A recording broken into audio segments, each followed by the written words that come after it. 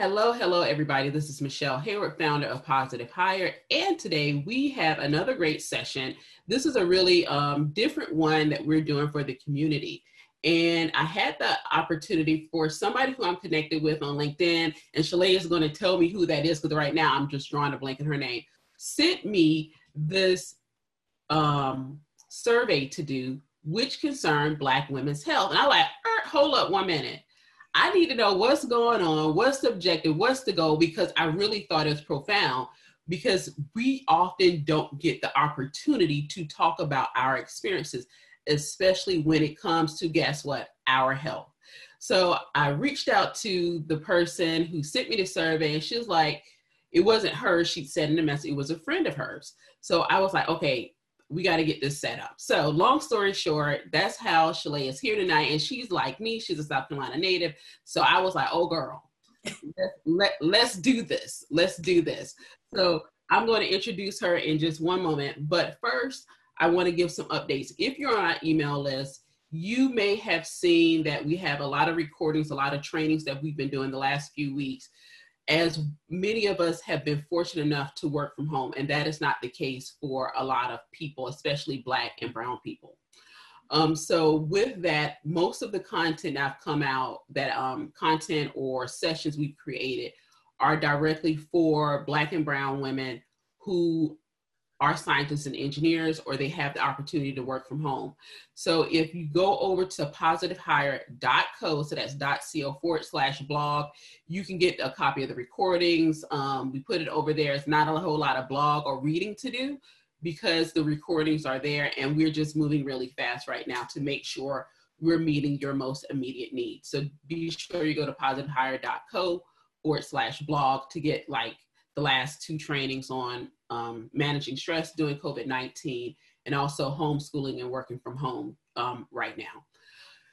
Ooh, but Shalay was scheduled before COVID-19 really blew, like she was like, why y'all not locked down? The rest where I am is locked down. What is really going on? And just how slow the US has been in responding to this pandemic. Okay, also we have coming up, we have available, if you attended in our virtual summits, they go from free to pay. Right now, they are free until May 1st. So take advantage of those and one of them I'm having technical issues with. So give me a little bit of time. If you need the one on how to negotiate salary, message me directly. So, and I can give you an update when it comes live. Somebody left a message and I don't know who right below the recording. I don't know who to reach out to let them know when we get it fixed. So we're working on what's the workaround for it. And the last thing that I want to mention is I will be doing a virtual pitch. I'm finishing up an online accelerator. So if you're interested in learning more about what I'm doing with Positive Hire as a tech startup, it is a short 3-minute pitch. I just don't know where I am in the lineup of 10 other women of 11 founders. So you would have to sit through about an hour at most of us going through pitches to see where I am, and that'll be on Friday, and I'll share that link as well. So this is why we're here. We are here to talk about why Black women's health matters. And today we have Shalay Verse, who is a PhD. I want her to share with us why she's studying, what she's doing with the research, why she's doing the research, and then how we as Black women can help her in helping ourselves. Because the same thing with me is like, I need y'all to help me build this tech company in order for me to help y'all advance in your careers. And so it is no one way. And so I wanted her to come on as a fellow South Carolinian and somebody who's really working to change us as a people, as women, as a culture, how we are often sidelined and not thought of. Or we are afterthought after things have been built out and created. So welcome so much. So glad to have you. I'm gonna let you get started. Tell everybody about yourself and about the work you're doing. Okay, thank you so much, Michelle. I really appreciate you inviting me to speak to everyone tonight. I've been looking forward to this for some time. And Michelle is right. I'm from South Carolina, but I'm currently in Connecticut. where we're on lockdown, and I live in New York City.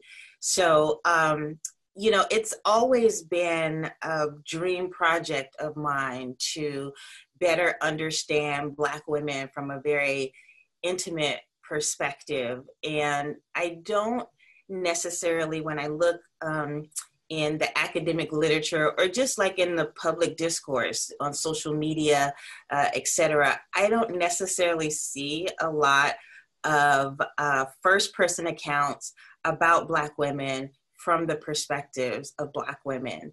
So I'm trained as a psychologist, and I'm a professor of psychology here at Wesleyan University. I also have a background in public health, so you know that intersection really grounds my interest in Black women's health and mental health, which is something we don't always get a chance to talk about. So the survey that I'm launching is the first phase of what I hope to be a longitudinal project on Black women, exclusively Black women. And it's not exclusive in the sense that, you know, I don't think that other women of color's perspective matter, but I think that sometimes when we think about people of color or communities of color, sometimes we don't get an opportunity to deep dive into one particular group. So I'm very much interested in what Black women are concerned about, what they think about. And so the survey that we've launched, you can find it at ourstory.ourvoices.com. So we did a tiered approach. We mailed surveys to a mailing list that we received from a market research company. And we also, the majority of people that we recruited were through snowball sampling, which is basically social networks, word of mouth. So I've really been trying to get the word out. We're just a few participants shy of reaching 1,000 women. And I'd love to get as many women as possible. The survey concludes, I think, around the end of April, we'll close it out. And so the questions are varied and designed to really address women at every life stage, from early adulthood to middle age to older women. And there's no criteria. You just have to be a Black woman. There are questions about, you know, political attitudes, social attitudes, as well as psychological indicators. We would love feedback about what you think is important to include in subsequent iterations of the survey. Like I said, I'm hoping for it to be a longitudinal survey. So when people take the survey, we have a small incentive. So we'll have a raffle where we will randomly pick about 5 names. 3 people will receive $100 Visa gift cards. 2 people will receive $500 gift cards just for participating. And we ask them to leave their email address at the end of the survey.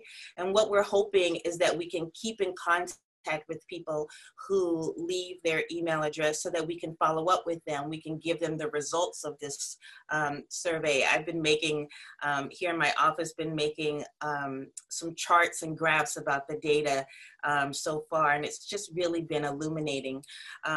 There's a significant portion that focuses on reproductive health because as we've been paying attention in the news, there's a lot of concern about Black women and reproductive health in the healthcare system. And a lot of it's not being talked about in a macro way.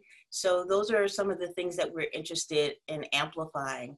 So if you're interested, I can answer specific questions, but that's a little bit about me and why we're doing the survey.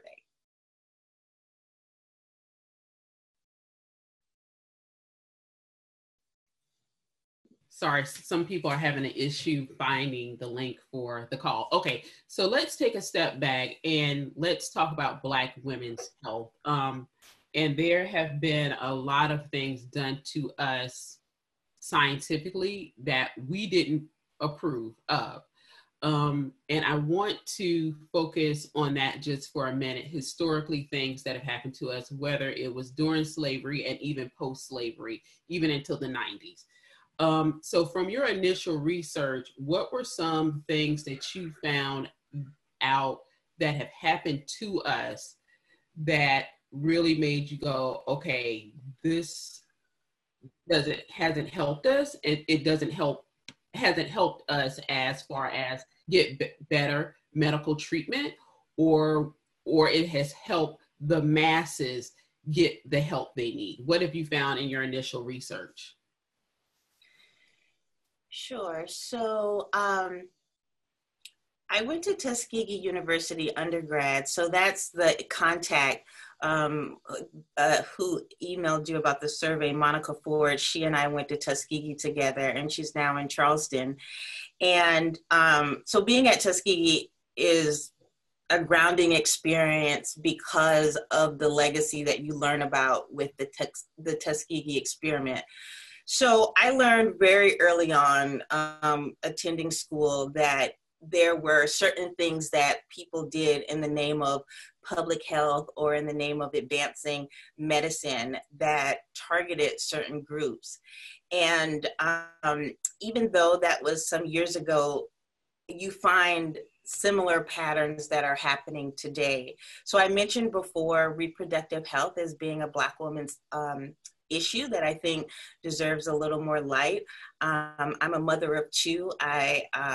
My daughters are 8 and 11, and I had my second daughter at home. And the role of home births and depending on midwives and doulas, and sort of thinking about returning to a natural approach is something that when I talk to friends and family members, that people find a little scary. And I also find it uncertain because it's not something that we're necessarily used to or trained to think about. But I also find the alternative a little scary. When people go into the hospital, they think they're going to get a certain level of care, and maybe they don't receive that level of care, or they're fearing for their health when they go into the hospital to give birth, or even for something routine like a checkup. So I think these legacies are important lessons for us to think about how systems are set up in ways that invariably disenfranchise certain groups. And not that what I'm doing is going to change those systems, but I'm hoping to just bring light to them and provide a platform where Black women can explore and explain their experiences on their own terms. So for example, one of the questions on the survey is to describe what your experience with the reproductive health system, like, you know, what is your typical visit like at a doctor's office? And it's open-ended, so people can type in their answers. And I've gotten tons of, you know, different responses ranging from everything has always been great with my healthcare provider to some very frightening stories. And I think it's important to understand that there is a range, that there is, you know, a diversity in how we sort of experience healthcare. But when it becomes a situation where Black women in particular are disproportionately experiencing negative things from interacting with their physicians or their doctors, that becomes a problem, and it becomes something that we need to fully understand if we want to like eliminate health disparities or to understand Black women's health in a more holistic way. So let's talk for a few minutes about one Black woman who's come forth and discussed her issues post delivery, after she delivered her daughter, and that's Serena Williams. She was very transparent in that she knew something was wrong, and the doctors ignored what she was saying. Mm-hmm. When you're looking at your survey, are you looking for those experiences that, let's say, that I directly have had, or that we have seen our sisters and cousins and best friends go through as well, or is it just strictly directed at us? It's personal. So it's something that you've personally experienced. That's the way the question is worded. However, because it's open-ended, you know, people can type what they want. And so a lot of people have talked about sisters or family members that have had difficulties giving birth or labor complications when they were admitted to the hospital.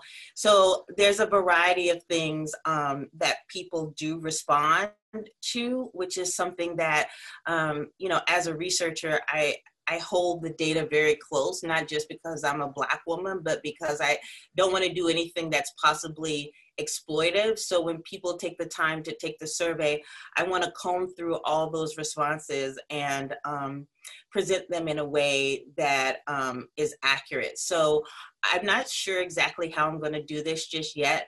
But for all the qualitative or like the written answers that I'm asking people, I'll probably have those displayed in some way that communicate whether or not this was a personal experience or this was someone an experience from some person in their social network. I think Serena Williams' experience is a great example because it opened a lot of people's eyes, or maybe not opened people's eyes, but just sort of like gave voice to what I think a lot of women had experienced, whether it's issues with interacting with the healthcare system or just feeling as though they were, you know, ignored or not taken seriously. People or women who are giving birth, for example, are often encouraged to make a birth plan. Something that outlines, these are the things that I would like to happen during the birthing process. And I've heard from lots of women that say that they make a birth plan and nothing is being followed in terms of their wishes. And I think that creates a divide, and it feeds back into this level of distrust that I think that sometimes Black women and maybe the Black community at large has about going to the doctor. You know, people always talk about Black men not going to the doctor, but to some extent, the same happens with Black women, not just with physical health, but with mental health.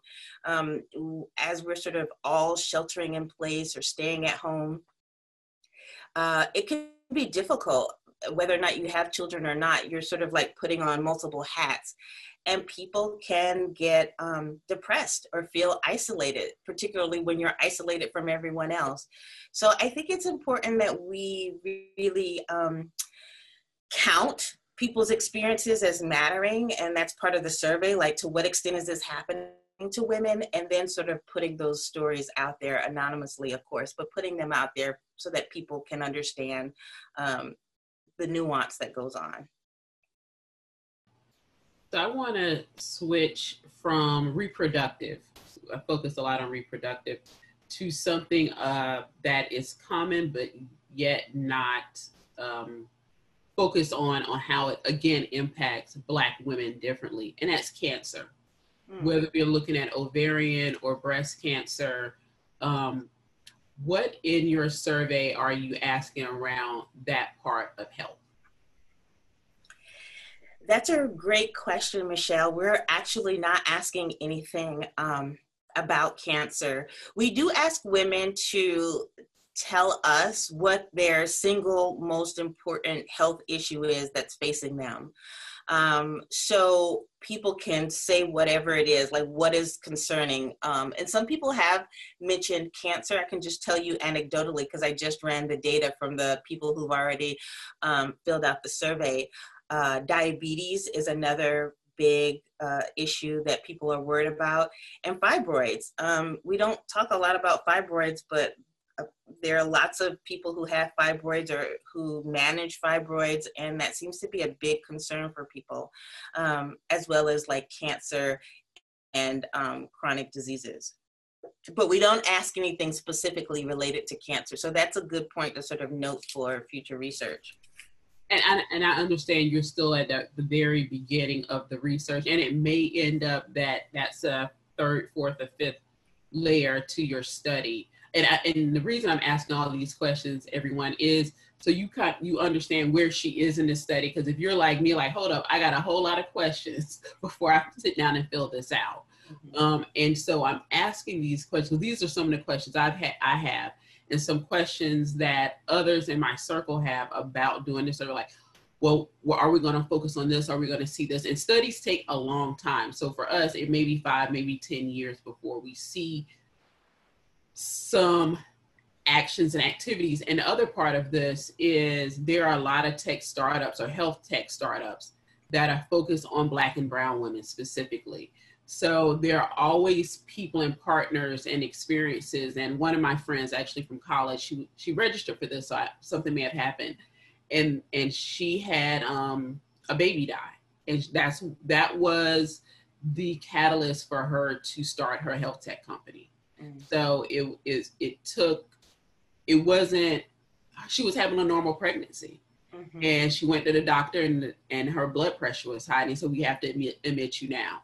And it was like, either we can call the ambulance or you can have your husband drive you. That's just how, and her baby lived for like 18 days before he died. So there are different catalysts of why I'm asking certain questions. Okay. So fibroids, definitely. Diabetes, definitely. What I want to talk about now is preventative care. And then I'm also going to go into COVID-19 because at some point it's probably going to be an added layer to what you're studying, because we're seeing the numbers now coming in for Black people and COVID-19. Okay, so let's talk about preventative care and what you're looking for in your survey as far as preventative care when it comes to Black women. Sure. So I'm asking questions about not just individual behaviors, but also environments that shape our behaviors. So for example, one of the questions on the survey is about how easy or how difficult it is in your neighborhood to find fresh fruits and vegetables, because food scarcity is a concern for lots of people who live in different places. And maybe that's not a big issue. From the data, it doesn't seem like that's a huge issue for the women who completed the survey. The women who completed our survey, just to give you an idea of the social demographic, most of them are college educated or have a postgraduate degree. In terms of income, the majority are at 75,000 or above. And so for them, apparently it's relatively easy to find fresh fruits and vegetables. Ironically, the thing that's most difficult is finding affordable housing. And this has struck me as so interesting because for women who are above the median income, and many of them who are at 6 figures and above still are finding affordable housing difficult. And as we know, housing is a huge issue in terms of or stable housing is an issue in terms of everything from where we send our kids to school to where those Whole Foods are located or how we can access certain health resources. So a lot of my work has focused on where people are in those social and physical environments, because a lot of the communities that we live in, a lot of the factors that are a part of our communities ultimately influence how we're able to manage our health. Things from healthcare professionals. Do you have a healthcare professional in your neighborhood? So some of these things may seem to be, I don't know, I've had the response that you're asking a lot of information, but I think it matters in the big scheme if we want to have a big picture of some of these challenges in terms of not just the concerns, but also what we can do to encourage beneficial health or have preventative health. Like, what are the things that are important? Fresh fruits and vegetables, access to green spaces and parks. These are things that we find in higher income neighborhoods. So where are we living, and are those neighborhoods conducive to a healthy lifestyle? So I totally appreciate you asking all the questions, Michelle, because I found people call and leave messages on my voicemail all the time. There was this woman from Alabama, and she wanted to talk to me about you know, what this survey was all about. So, you know, I think this is a good opportunity for people to ask all the questions that they have, because it really is, I think, a personal, a very personal piece of our lives that we're being asked to share, especially when it's for research purposes. But yeah, those are some of the questions that we have about prevention. I'm trying to think another question that might be relevant.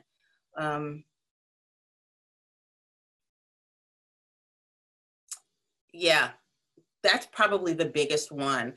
We ask a lot about politics as well, and social things that are happening. Like you said, COVID-19, which we weren't experiencing during the time of the survey launch, but I definitely think it's relevant. I do too. So I want to let's talk about COVID-19. Since you ended with that, let's pick up with that. Okay. And we're seeing, we know New York is hit very hard, LA and the Bay Area as well. The numbers coming in from like Louisiana, and we're from South Carolina, where we have like 30% of our population, 30% plus of our population being Black, but yet 70% of the COVID-19 deaths being twice as much percentage wise as the actual population. So I think it was 32% of Louisiana's population are African American or identify as Black, but 70% of the actual deaths from COVID-19 are Black. When we look at that and we think about healthcare disparities, what in your survey are you looking to capture? So we know the income of the women that the data you collected there, $75,000 or more. Are you asking questions about their early healthcare? Like when you say early adulthood, are you looking at anything prior to that? Maybe did they have access to a doctor in their teens or preteens, you know, whether early birth control, stuff like that, to get a understanding or better understanding of how their body formed based on what they had available to them as children. That's a great point. No, we're not asking about early lifehood experiences. I mean, that would be a great question to sort of understand when people first started seeing like a gynecologist, for example, or going to the doctor.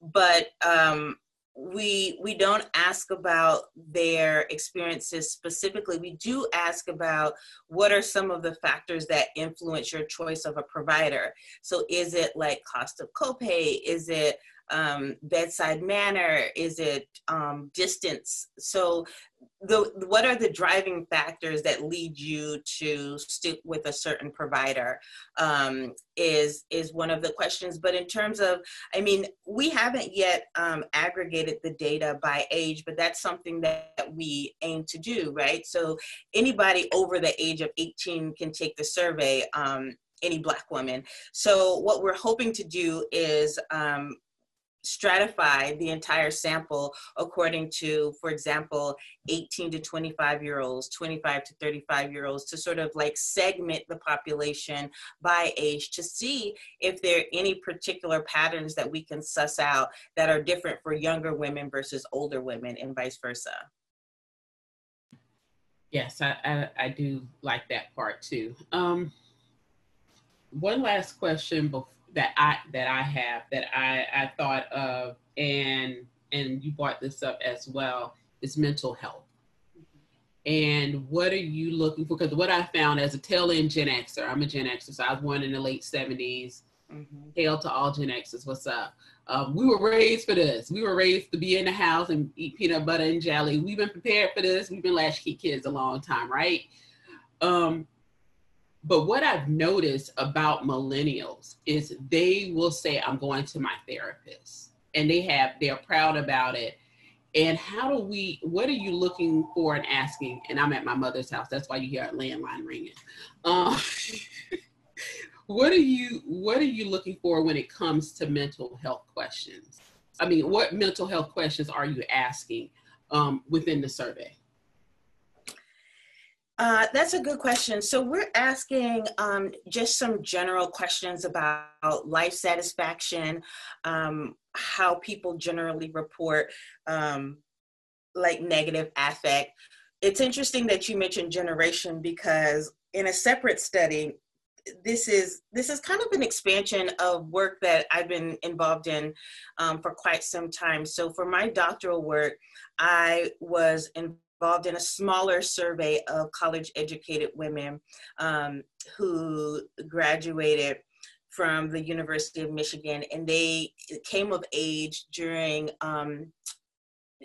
they're now baby boomers. So they came of age during a time when it was the civil rights movement, the women's movement, people were protesting the Vietnam War. So it really sparked my interest in how what moment in terms of generational moment can influence later life behaviors and attitudes. So of course, people, it was normative, especially at a place like Michigan, for people to be assume like a more activist identity. And what does that mean in real terms? And a lot of women self-identified as feminists, even though it was a mixed white and Black sample. So one of the questions that I have on the survey is, how do you identify? And I think this generational question comes up again because people will think about themselves, even though they identify as a Black woman, they might think of themselves in different ways. And so there's a list of identifiers: Black woman, strong Black woman, and et cetera, et cetera. And I think it's interesting that a lot of Black women have chosen the strong Black women identifier as how they describe themselves, which the literature tells us is characteristic, right? As Black women, we think of ourselves as strong, as mighty, as able to conquer a variety of different challenges. But that archetype can also be damaging for our health and our mental health, right? Because people think they can take it on. They can be mother, they can be daughter, they can be, the one who made it in their family. And oftentimes it's who takes care of that person, right? And so the strong Black women stereotype is quite dangerous in some ways, because it can assume that you don't need help, right? That you're strong and you're impervious to challenges or needing time to just reflect. So this indirectly weaves into this conversation about mental health and how do we think about ourselves. Because if we think of ourselves as strong and not needing help, then that could be a big barrier to even seeking out help, whether that's informal, just talking to someone, or going to a professional and talking to someone. So I think it's important, even though we don't always even talk to our friends and family members when we're really at the brink, or we really need a break, or we need help,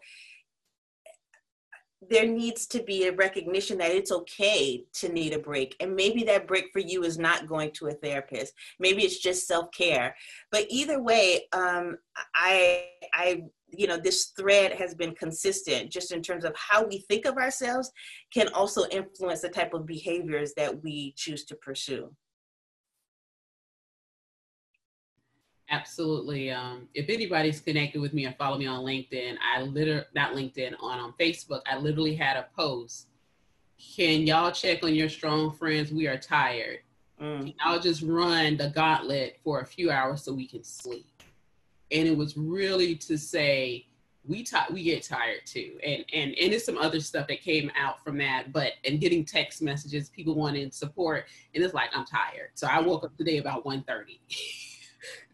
because I'm doing a lot to make sure all of you are supported.